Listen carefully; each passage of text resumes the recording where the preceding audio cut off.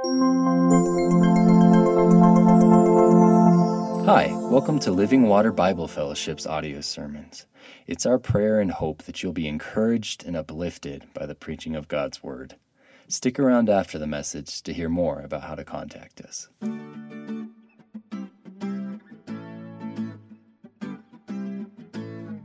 Please open your Bibles to the book of Acts, chapter 19, verse 8.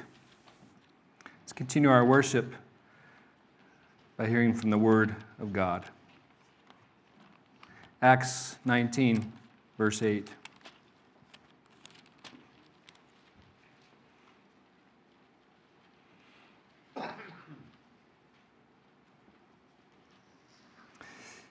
And he entered the synagogue, for 3 months spoke boldly, reasoning and persuading them about the kingdom of God.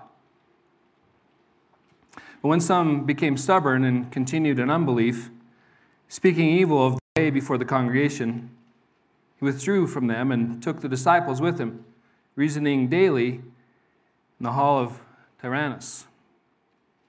This continued for 2 years, so that all the residents of Asia heard the word of the Lord, both Jews and Greeks. And God was doing extraordinary miracles by the hand of Paul, so that even handkerchiefs or aprons that touched his skin carried away to the sick, and their diseases left them, and the evil spirits came out of them. Then some of the itinerant Jewish exorcists undertook to invoke the name of the Lord Jesus over those who had evil spirits, saying, I adjure you by the Jesus whom Paul proclaims. 7 sons of the Jewish high priest named Sceva were doing this. But the evil spirit answered them, Jesus I know, and Paul I recognize, but who are you? And the man in whom was the evil spirit leaped on them, mastered all of them, and overpowered them, so that they fled out of the house naked and wounded. This became known to all the residents of Ephesus, both Jews and Greeks, and fear fell upon them. And the name of the Lord was extolled. Also many of those who were believers came, confessing and divulging their practices. And a number of those who had practiced magic arts brought their books together and burned them in the sight of all. And they counted the value of them and found it came to 50,000 pieces of silver. So, the word of the Lord continued to increase and prevail mightily. May God bless the reading of His holy word. That last verse, in verse 20, the word of the Lord, the gospel, as we've seen in Acts, the gospel, as it moved from Jerusalem to Judea to Samaria to the ends of the earth, it prevailed mightily. It spread. It increased. It spread from that house to that village, to that town, to that city, to that region, to that continent. It prevailed mightily. It changed lives. The gospel of Jesus Christ changes lives, saves people, delivers from death and hell. God saves people through His gospel. The gospel is the power of God, salvation for all who believe. This is a beautiful summary statement. If you've kept track through the book of Acts, this is the 6th summary statement in Acts. Luke, the author Luke, has organized his text around these summary kind of, hey, this has happened, let's praise God for what He's done kind of moments. He's meant it to be an encouragement to us that the gospel that we preach, the gospel that we share, the gospel that we love people with, that it changes lives, that it overcomes and delivers, rescues, and saves. I come to this text and, I so badly want to see our region find Jesus Christ. So badly want to see our people, the people that we go to work with, the people that we shop with, the people that live next door, find Jesus Christ, to be saved and rescued and delivered unto heaven. The word of the Lord continued to increase and prevail mightily. I think Luke, the way he's put this text together in the sequence he's put it in this book, he wants us to see what effective mission is. He wants us to come to grips with how are we being effective in our mission. He wants us to practice the things that have been portrayed chapter by chapter and verse by verse through this historical book. So he calls us to it in this text. We've gone to Ephesus, a huge city, the capital city of southwest Turkey, modern-day southwest Turkey. A commercial center, a religious center, a crossroads of the ancient world in so many ways. One of the greatest buildings that was ever built in the ancient times is in Ephesus, the Temple of Artemis. One of the 7 wonders of the world. People come from all over the world to see the temple and to buy little trinkets, buy shrines, buy statues of the goddess Artemis. People are enslaved, people are lost, people are headed to hell. Paul comes in and he's preaching. He's lifting up the name of Jesus Christ, and people are being saved. Could that happen here? Could our community meet Jesus Christ? Could our people be convinced to convert, to come under the reign of the King? They can be. How do you go about having an effective mission? How do you move forward in this ministry of the gospel? What I'm impressed by about the Apostle Paul was, it's been said several times through Acts, he was strategic. He used tactics. He was persuasive. He loved people. We see here, if you look at verse 8, he entered the synagogue, strategy. We've seen that since the first missionary journey. We saw it in the second missionary journey. And now in the third missionary journey, he's still doing the same thing. He's entering the synagogue because it's an open door. It's an entry point. It's a place where he's welcome as a rabbi. He's welcomed as a Jewish teacher. And he goes there and he uses the opportunity, the open door, to share Jesus Christ. Strategically speaking, what is your strategy? What is your movement of the gospel? How are you delivering the gospel? How are you bringing the truth to life? How are you entering people's lives with the hope of sharing salvation, sharing the message of Jesus Christ with them? If we don't have a strategy, typically in all parts of our life, things happen sometimes, and they happen in good ends, but they often don't happen very well, or we don't reach our goals or achieve our ends. Thinking about how we're going to go about sharing the gospel is a big deal. What's our game plan for the next few weeks? As you travel this summer, maybe you're going to see that person, a relative, a family member, you're going on vacation. How are you going to strategically use your time, your life, your words to bring Jesus to them? Paul was strategically involved.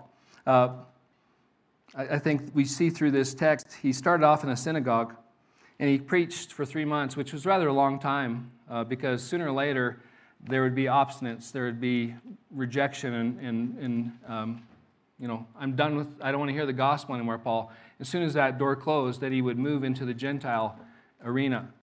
He would leave the synagogue where there were God-fearers and Jewish men, the families. He'd say, okay, I'm done. I'm moving on to the next place. Maybe you've been strategically trying to share the gospel again and again the same way for years. And maybe long ago your effectiveness stopped. Long ago people stopped hearing the gospel.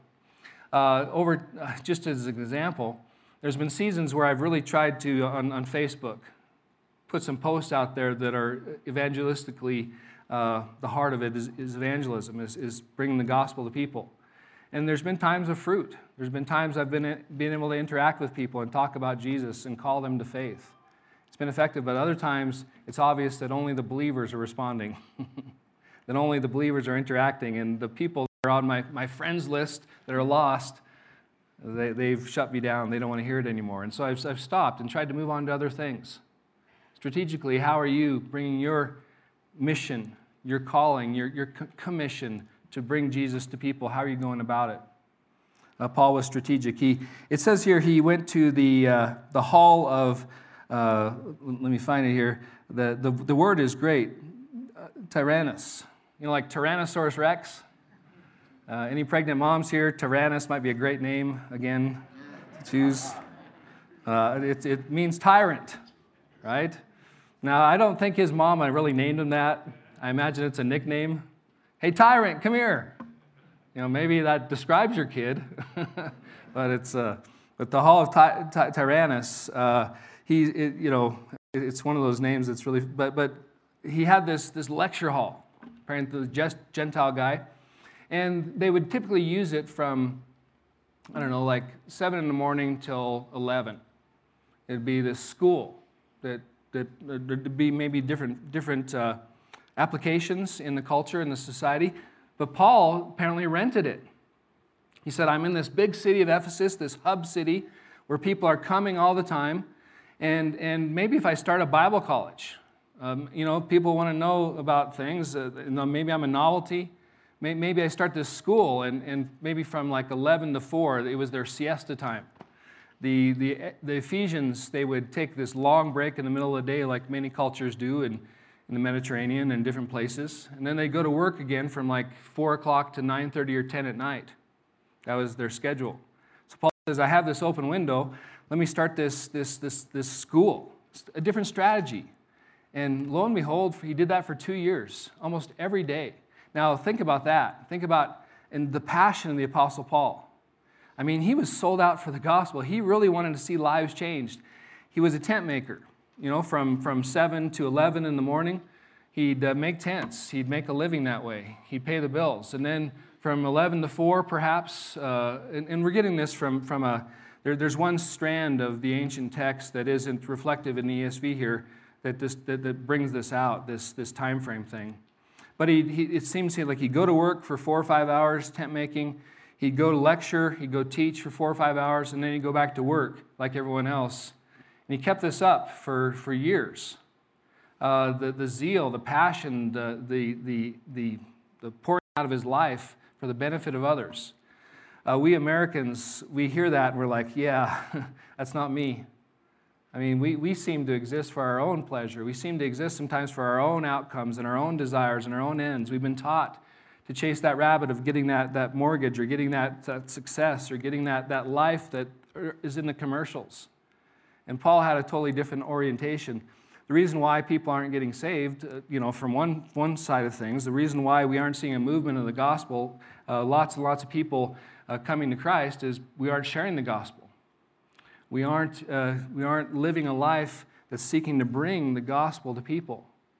We don't. That doesn't enter our purpose, our meaning, or our passion, and so it's not happening. But Paul, how did the Word of God prevail? How did the Word of God bear fruit? How did the Word of God transform lives? Well, it was being heard.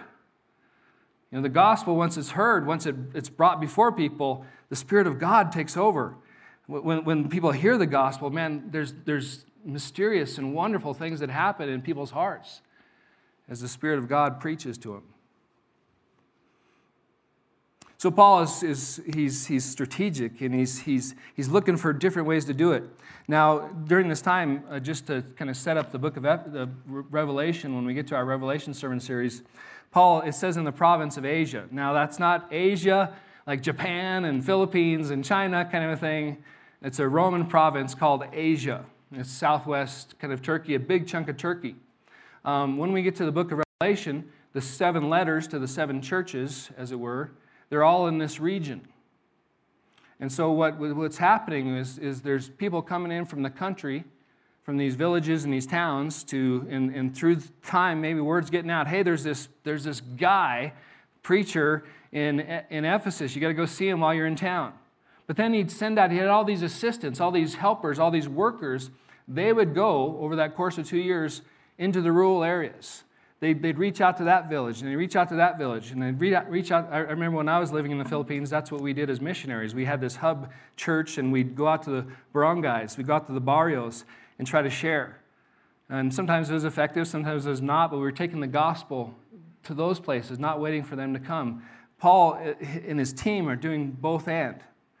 But they go to Pergamum. You know, they go to these different places out there that we read about in the book of Revelation. It was at this time, the early 50s ADs, that all these churches were planted and all these churches were started because the gospel was being taken and the gospel was passionately being preached and shared.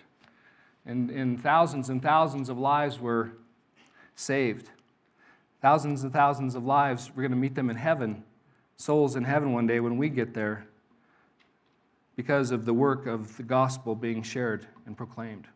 The gospel prevailed over the idolatry. The gospel prevailed over the worldviews that were false. The gospel prevailed over sin and darkness as it was preached and proclaimed. But notice, not only was he strategic, man, his heart was in it. It says here, he entered the synagogue, and he spoke boldly. Now boldly, passionately. It wasn't like a dead fish kind of a presentation. It wasn't like, hey, here's the gospel, take it or leave it, you losers. It was like, sometimes we get our theology so ahead of us that we forget the heart of it. We forget the passion of it. Like we're dealing with real people who are really lost, who really need to be saved. He spoke boldly, reasoning, persuading them, verse 8, about the kingdom of God. Some became stubborn, it says, but passionately reasoning and proclaiming the gospel. And it says about the kingdom of God. I should tell you that Luke has a literary flavor to him. He alters the way he talks about the gospel. It's the same gospel, but here he phrases it in the sense as Paul went into the synagogue and talked to these Jews, one of the big themes that was on their heart was the coming of the kingdom of God. When is the kingdom of God coming? When is the kingdom of God going to arrive? When is the Messiah, the King, going to come? And so his preaching is the same. It's always the same. It's always God has this big plan. God is redeeming the world. God's bringing the world back to himself. He's reconciling the world back to himself. He's winning it back to himself. He's going to bring his kingdom. His kingdom's going to come. And because you're a sinner, you're not going to be part of it. You know, he had different ways of talking about it. Because you're a sinner, you cannot be part of the kingdom of God. You cannot enter God's holy kingdom as you are. You're dead in your trespasses. You're dead in your sins. You're lost because of your wickedness. You're separated from God. And this gospel message, God's world, he's bringing it back into himself. He's restoring it. Through the resurrection of Jesus from the dead, he started a new work of bringing a new world about.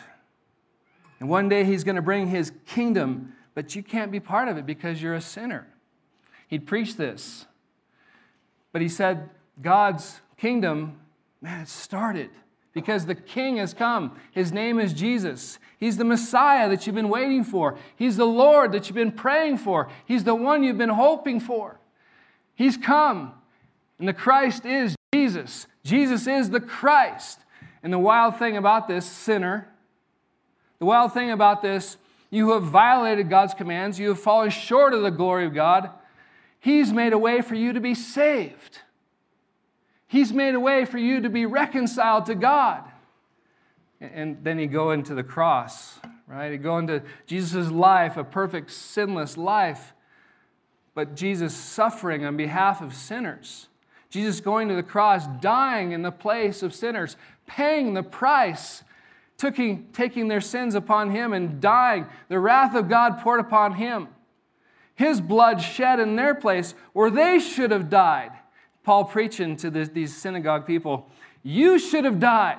You are guilty. You're condemned. You're on death row. You're going to be executed. But because God wants you in his kingdom, because God wants to save you, Jesus came and paid your wages. He paid your price that you deserved, that you earned.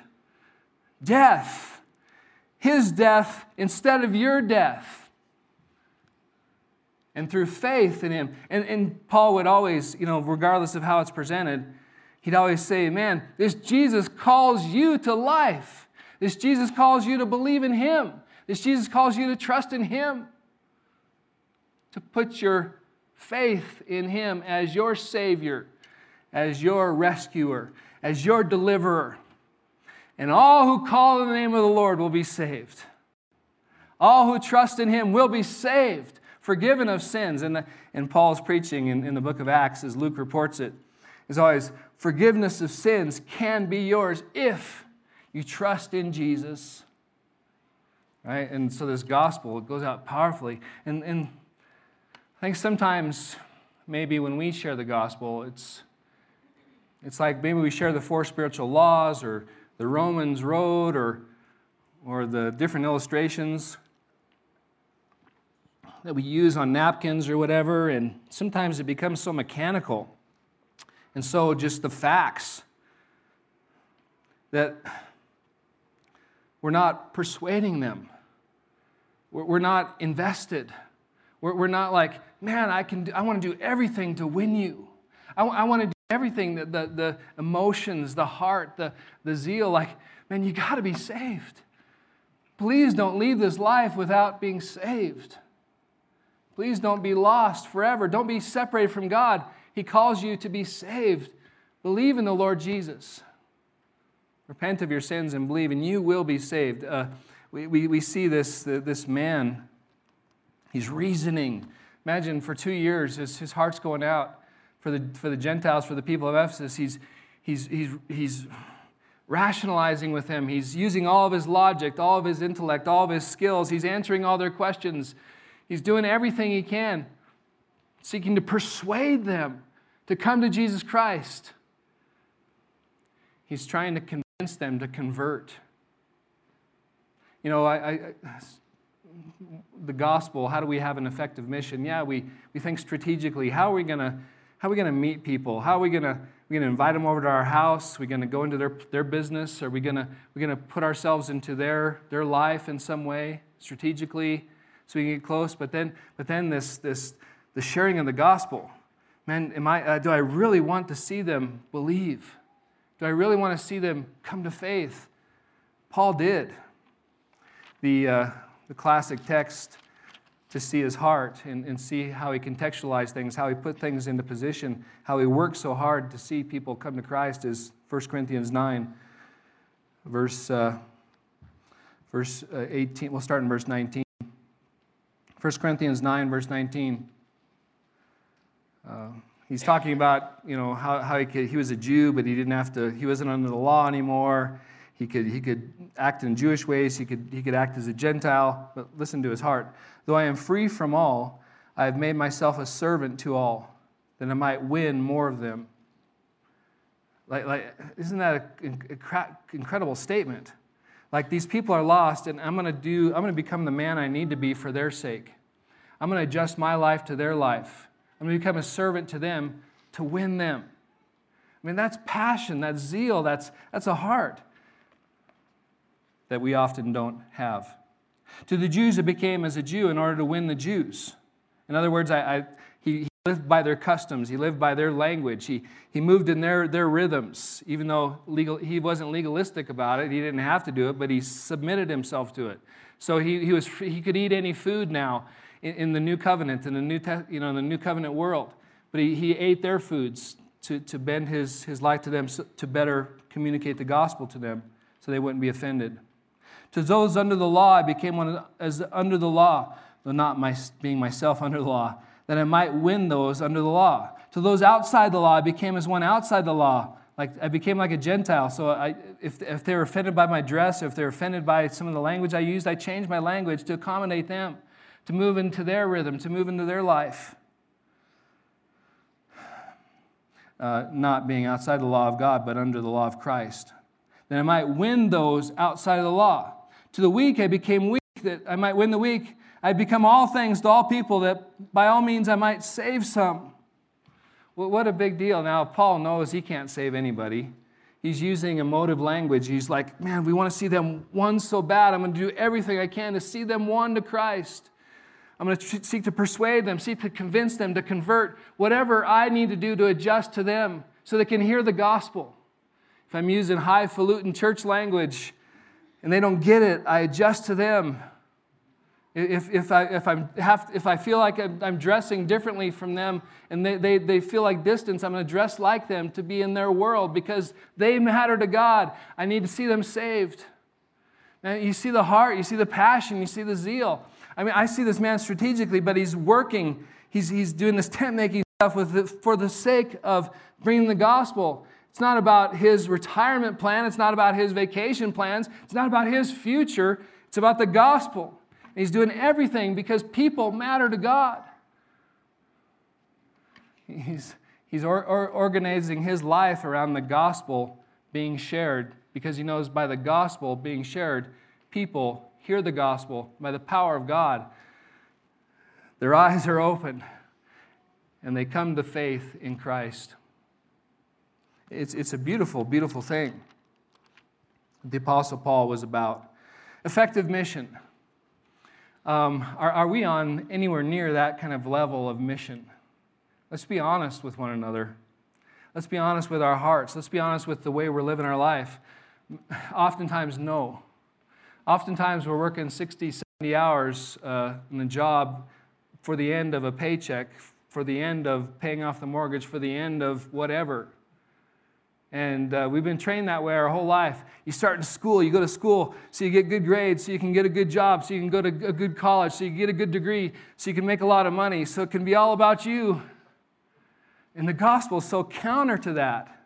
The gospel is so counter to American values in so many ways because it calls us to die to self for the sake of others, like Jesus Christ died for us to save us and to win us.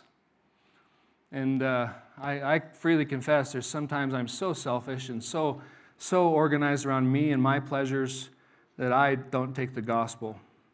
But maybe if we're going to see our community won to Christ, if we're going to see people transformed and saved, maybe there's some of us that will rise above the worldly values that surround us, rise above the American dream, start living by God's dreams. Start seeing things from God's sight and start seeing things from God's heart and answer the call and go in Jesus' name. So Paul is this, Luke is looking at Paul and like, wow, here's effective mission. But notice Paul isn't the be all and end all, and you and I aren't the be all and end all. Really, we're just tools in the hands of the master. Really, we're just implements that are tied onto his work. He, by his grace, calls us to partner with him. He, by his grace, calls us to serve him, and he uses us for his glory. Verse 11, God was doing extraordinary miracles by the hands of Paul, so that even the handkerchiefs or the aprons that touched his skin were carried away to the sick. Their diseases left them, and the evil spirits came out of them. And some of the itinerant Jewish exorcists undertook to invoke the name of the Lord Jesus over those who had evil spirits. And it goes on from there. This is a move of God, isn't it? Any church that has started, it's always started and it's always been built and it's always come about because God is at work. God is the one who initiates the mission. God is the one who initiates believers to share the gospel. God is always starting things. God is always, He's the starter. He's the finisher. He's the power behind anything that happens in a church. Any way, anytime the church is alive and anytime the church is moving with the gospel, anytime that the people's lives are being changed, God is the reason. It's His work. We see here, it's really kind of an interesting thing. And let me explain a little bit. The setting matters. The contextualization of what's happening here matters. Ephesus was this religious center, right? They had this great temple. The great as Artemis of Ephesus, was the saying back then. The Muslims say certain things certain ways. We Christians say certain things certain ways. The Buddhists say certain things about the deity and the divine certain ways. Their thing was, great as Artemis of Ephesus, right? But there's a whole bigger picture there. Ephesus was an animistic town. And what I mean by that, animistic, polytheistic town. Like the polytheism, many gods, many local gods, many Roman gods. They're all venerated and honored. But the animism, it's this idea that there's spirits all over the place. There's benevolent spirits and evil spirits that are lurking everywhere around you in your town. They had this idea that life was about how the spirits were affecting you, how the demons were affecting you, how the, in different terms to use, the forces of the realm out there are affecting you.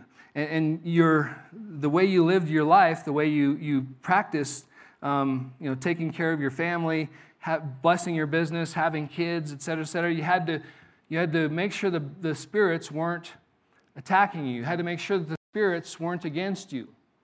You had to create something in your life or create some kind of a pattern of living where you made sure the spirits liked you. In other words, you found ways of manipulating the spirits or appeasing the spirits or getting the spirits to do blessings upon you. That was their worldview. That was the setting. They maybe had a view of a high God, but the high God was way out there somewhere and didn't care. Through some of the Greek philosophers, like the deistic kind of thing where he set the world up, but he left. And maybe there's a providential work of the divine in our life, but the real action was around us. And so God worked through the Apostle Paul in such a way that the local people could get it, that the local people could see it, that the local people said, yeah, this Jesus is more powerful. This Jesus is greater. This Jesus is, wow, he's so much higher than the spirits we've been working with. And so that's why the extraordinary miracles. How can a miracle be extraordinary? Isn't that strange?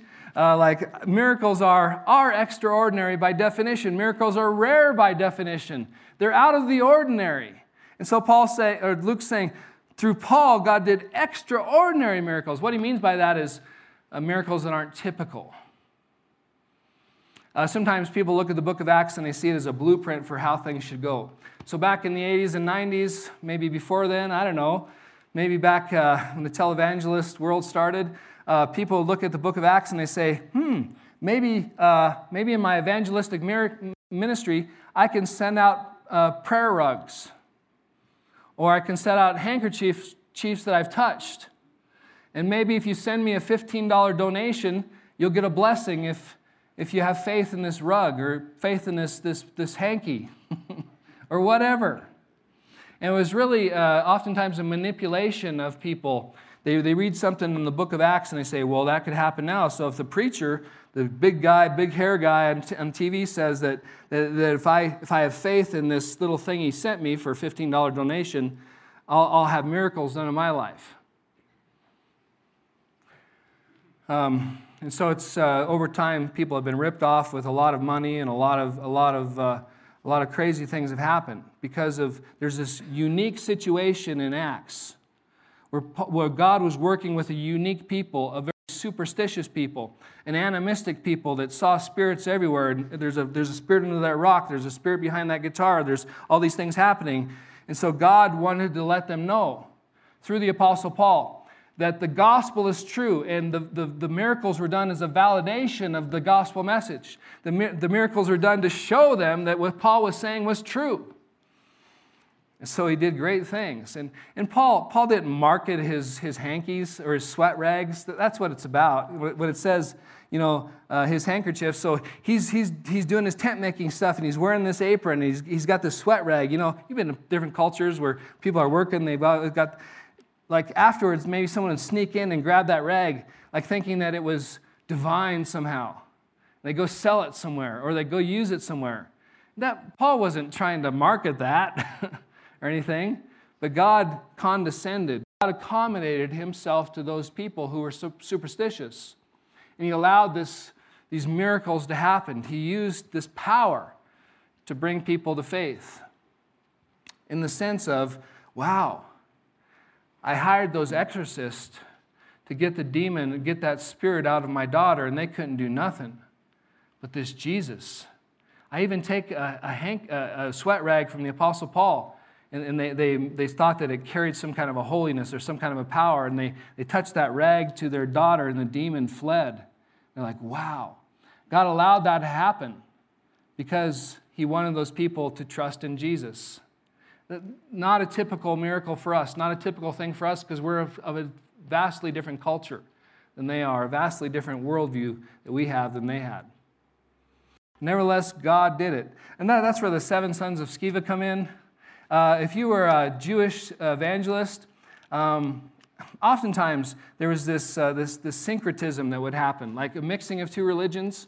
It happens today. You see the world full of Muslims or full of Buddhists. Wherever you go, there's this syncretism. It's not a pure Islam and a pure Buddhism. It's like this Islam that's mixed with this animism, or this Buddhism that's mixed with an animism, where the real powers in the spirits. The same thing today is back then, a mix, a hallow of different beliefs that going on. The Jewish evangelists like, well, yeah, we're Jewish people, and we can make some money on this, though, kind of deal. Like we know secret names of God. That's how they market themselves.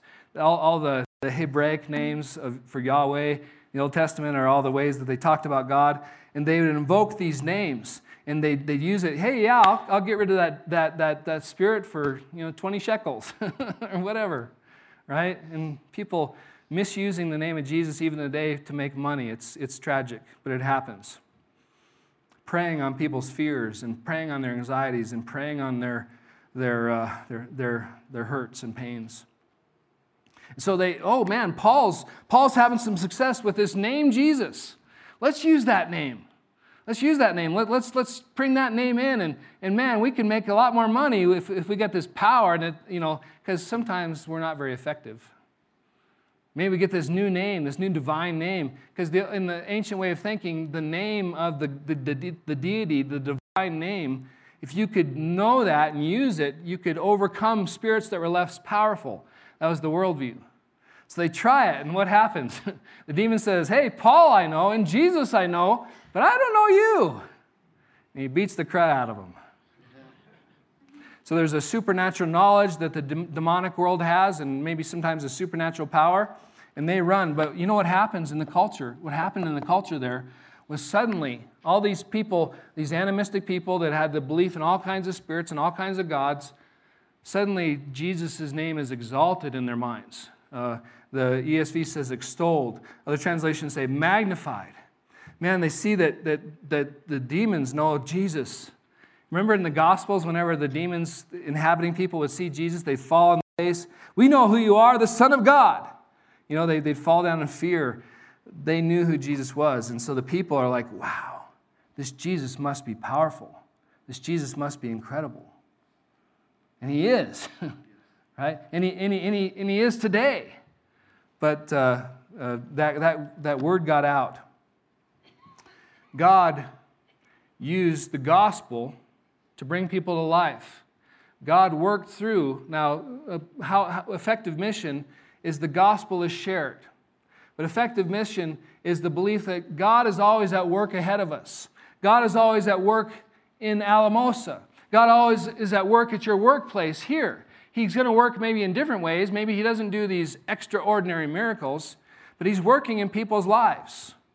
Effective mission, we know that the gospel must go forth. We're sharing the gospel passionately and strategically, but we also believe, we act in faith that he's at work in the hearts and minds of people.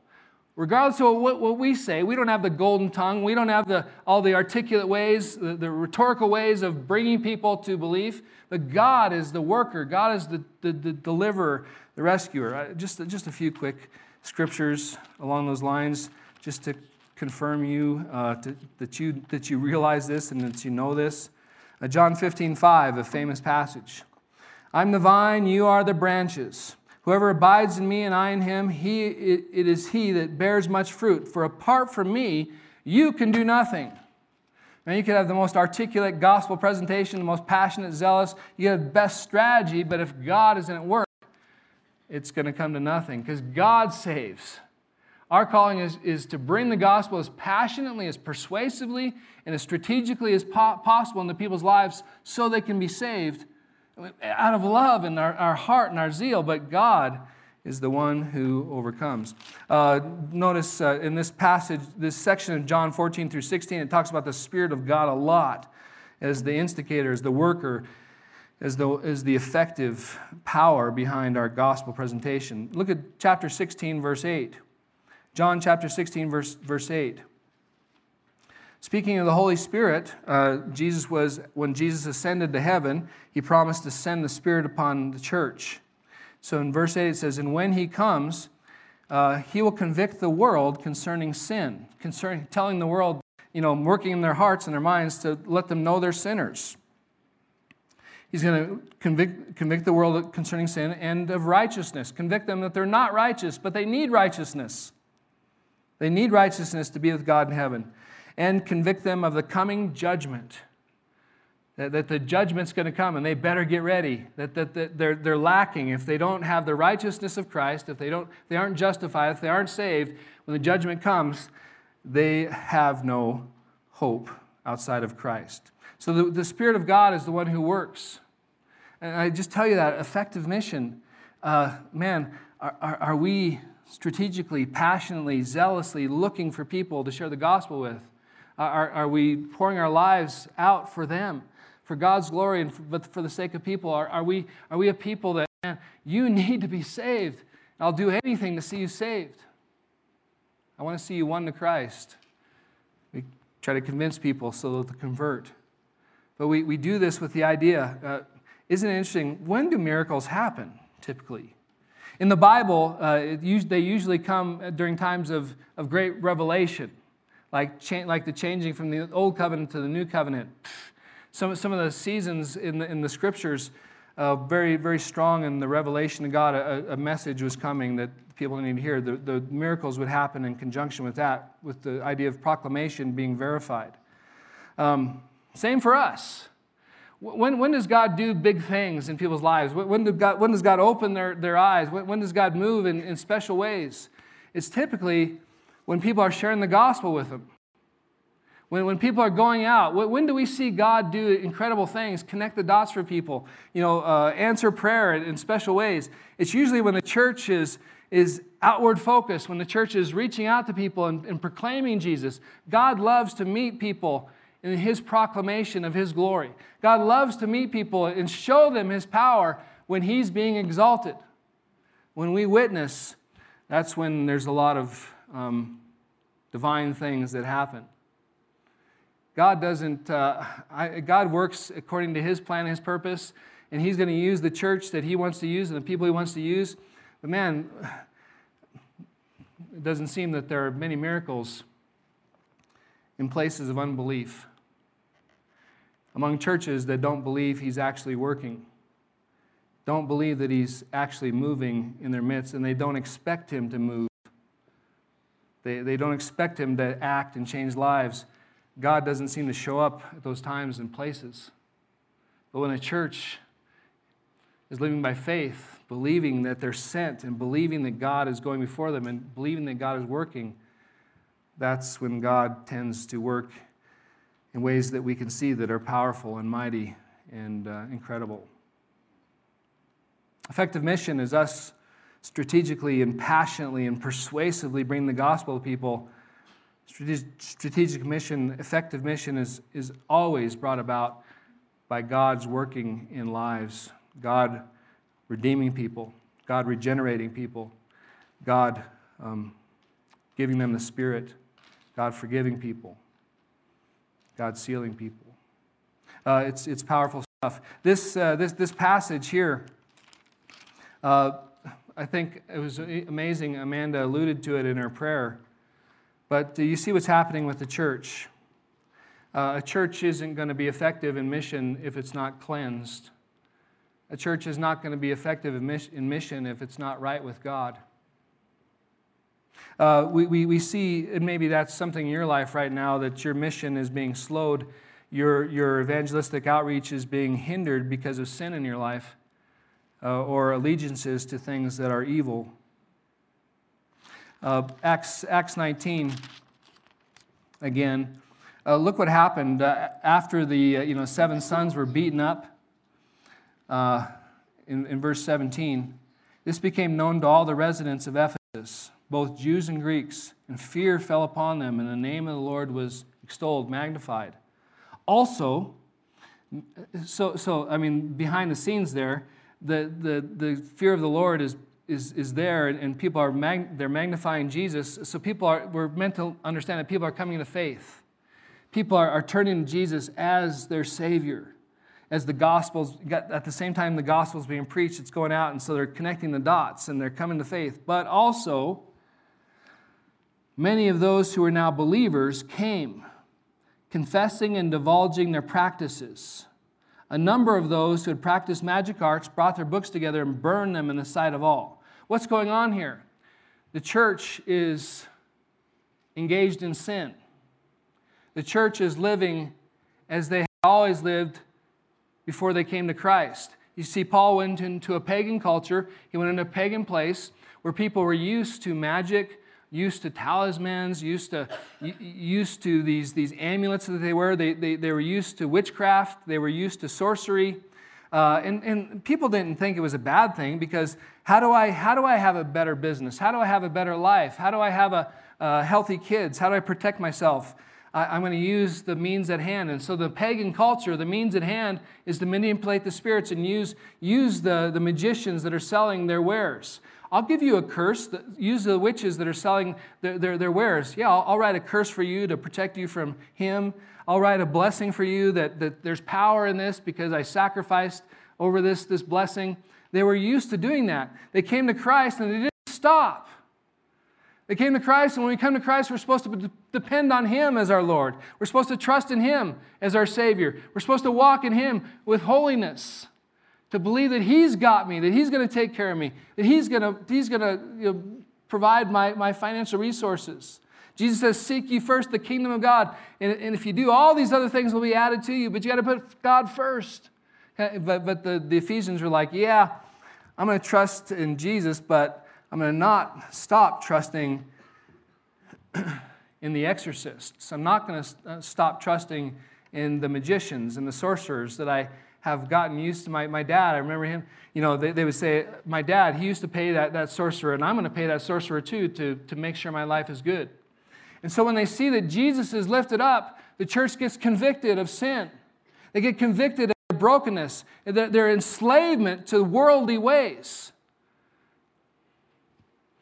Maybe there's some Christians here today that are enslaved to horoscopes, that trust in Jesus, but they're depending on that horoscope day by day to get them through. Maybe there's Christians here that trust in Jesus, but they're living by paying someone to tell their future on a regular basis. Life doesn't change. People don't change. They come to this conviction that they are not clean before God, that they're living in sinful ways. They're relying upon evil things to accomplish their life, to live their life, and they come into repentance. They say, man, we've got to confess our sins. Are there abiding sins that you're living with today that need to be expelled from your life, need to be removed from your life? Maybe there's some temptations that are standing there still. Are there temptations you need to get rid of in your home, get rid of in your relationships, that you just can't go there anymore if you want to honor Jesus because you fall again and again and again into sinful ways? The Ephesians said, hey, they had these secret scrolls, they had these writings with incantations on them or prayers on them that they believed were powerful, written by the sorcerers and the witches and the people of the day that were evil. They said, I can't hold on to this anymore and trust in Jesus. I've got to go all in with Jesus.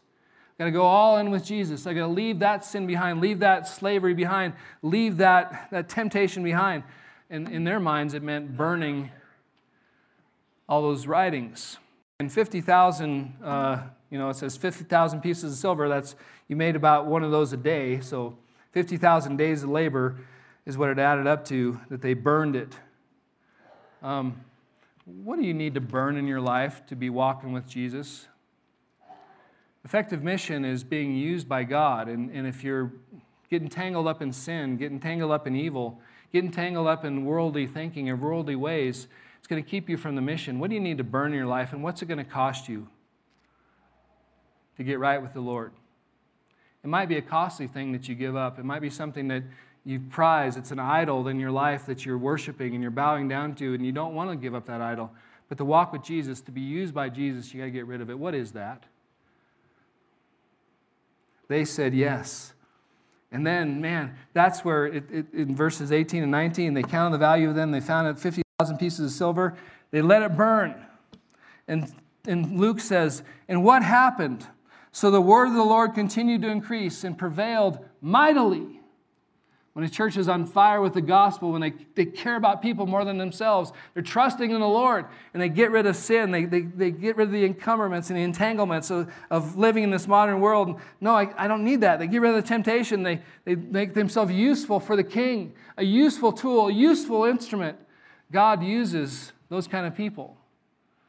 And lives are changed. People are transformed. People are brought to life eternally by the gospel of Jesus Christ. May that be us. If you need spend some time repenting of something today, please sit for a while, pray for a while. If you need to talk to a pastor or a deacon, there'll be some deacons up here to meet you and receive you. But please, let's move forward in the gospel passionately, strategically, humbly, depending on God. See Him get the glory. Please stand in His presence. God Almighty, we ask for your favor upon us. We ask for your blessing upon us, not for our sake, but for your glory and the betterment of others. Lord, thank you for loving us so awesomely. Thank you for giving everything for us to redeem us and rescue us and bring us into your kingdom forever. Let us be those kind of people that follow your love and follow your model, follow your way of living for the benefit of us so that we might live that way for others. Fill us, Holy Spirit. Empower us. Send us out again. And may our lives be changed as we come before you and become your worshipers again. And may the world be changed. Life after life be transformed and saved by your gospel. Thank you for meeting with us today, Lord. Thank you for coming and condescending to be in our midst, to love us and meet with your church. We love you too, Lord. Be glorified this week. In Jesus' name we pray. Amen. Thank you so much for listening. The gospel according to the Bible is that Jesus Christ, who was and is the eternal God, took on human flesh, was born of a virgin, died for our sins on the cross, and rose from the dead 3 days later. He then ascended to the Father's right hand, where he sits making intercession for his people, and right now he is establishing the kingdom of God on earth. You can enter into a saving relationship with God by repenting of your sins and placing your full trust in Jesus' life, his death and resurrection on your behalf. In Christ, you will find forgiveness, acceptance, freedom, peace, hope, and a future. If you would like more information about Christianity or Living Water Bible Fellowship, visit our website at livingwateralamosa.org. God bless.